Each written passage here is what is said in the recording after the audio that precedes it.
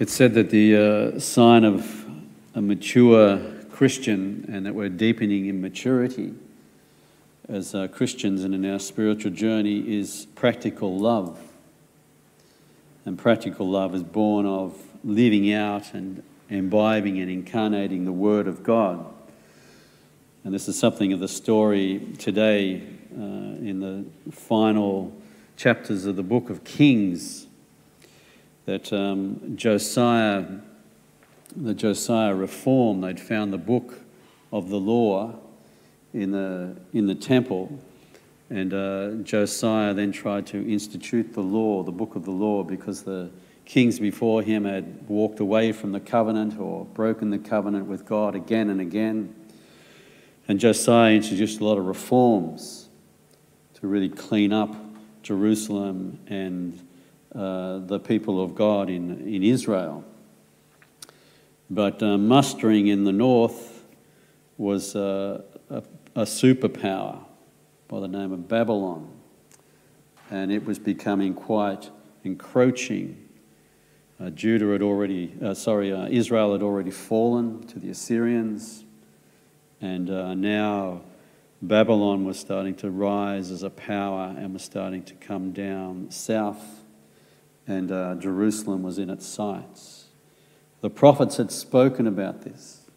The prophets had called the kings to come back to the covenant, to be faithful to God, to be faithful to the word, otherwise you will lose the land, you will lose everything.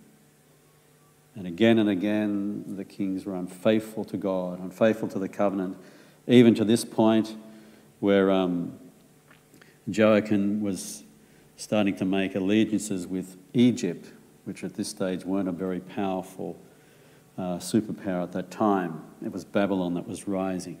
And so we read today about how Babylon comes, Nebuchadnezzar takes over, raids the temple, and then the deportation begins. We're told there about 10,000 people, all the leaders were taken out of Jerusalem, taken out of Judah. And then later on, another 7,000 are taken. So it's a huge thing for the people of Israel. They've just lost the centre of their faith and their religion, and now people were being deported. And a king was being set up by the Babylonians, by Nebuchadnezzar.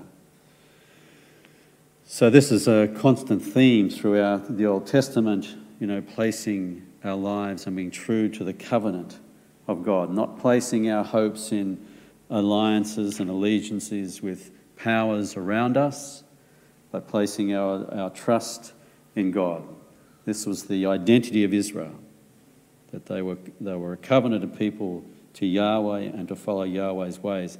And if they did, they would remain in the land promised to them. If they didn't, they would lose the land, and they did.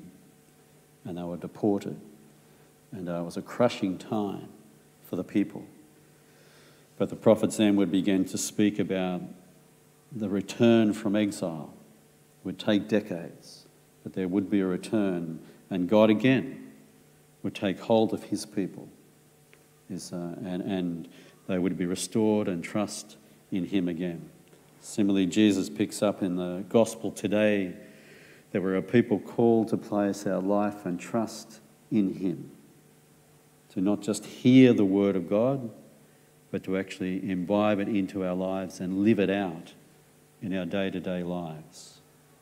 That makes us a people that we can be called Christians, and that we identify with the Christ, who is the one that now is what we centre our lives around. So as we come to the Eucharist today, let's pray for this grace to found our lives on the Lord and on his word, and to live that out faithfully in whatever circumstances we find ourselves.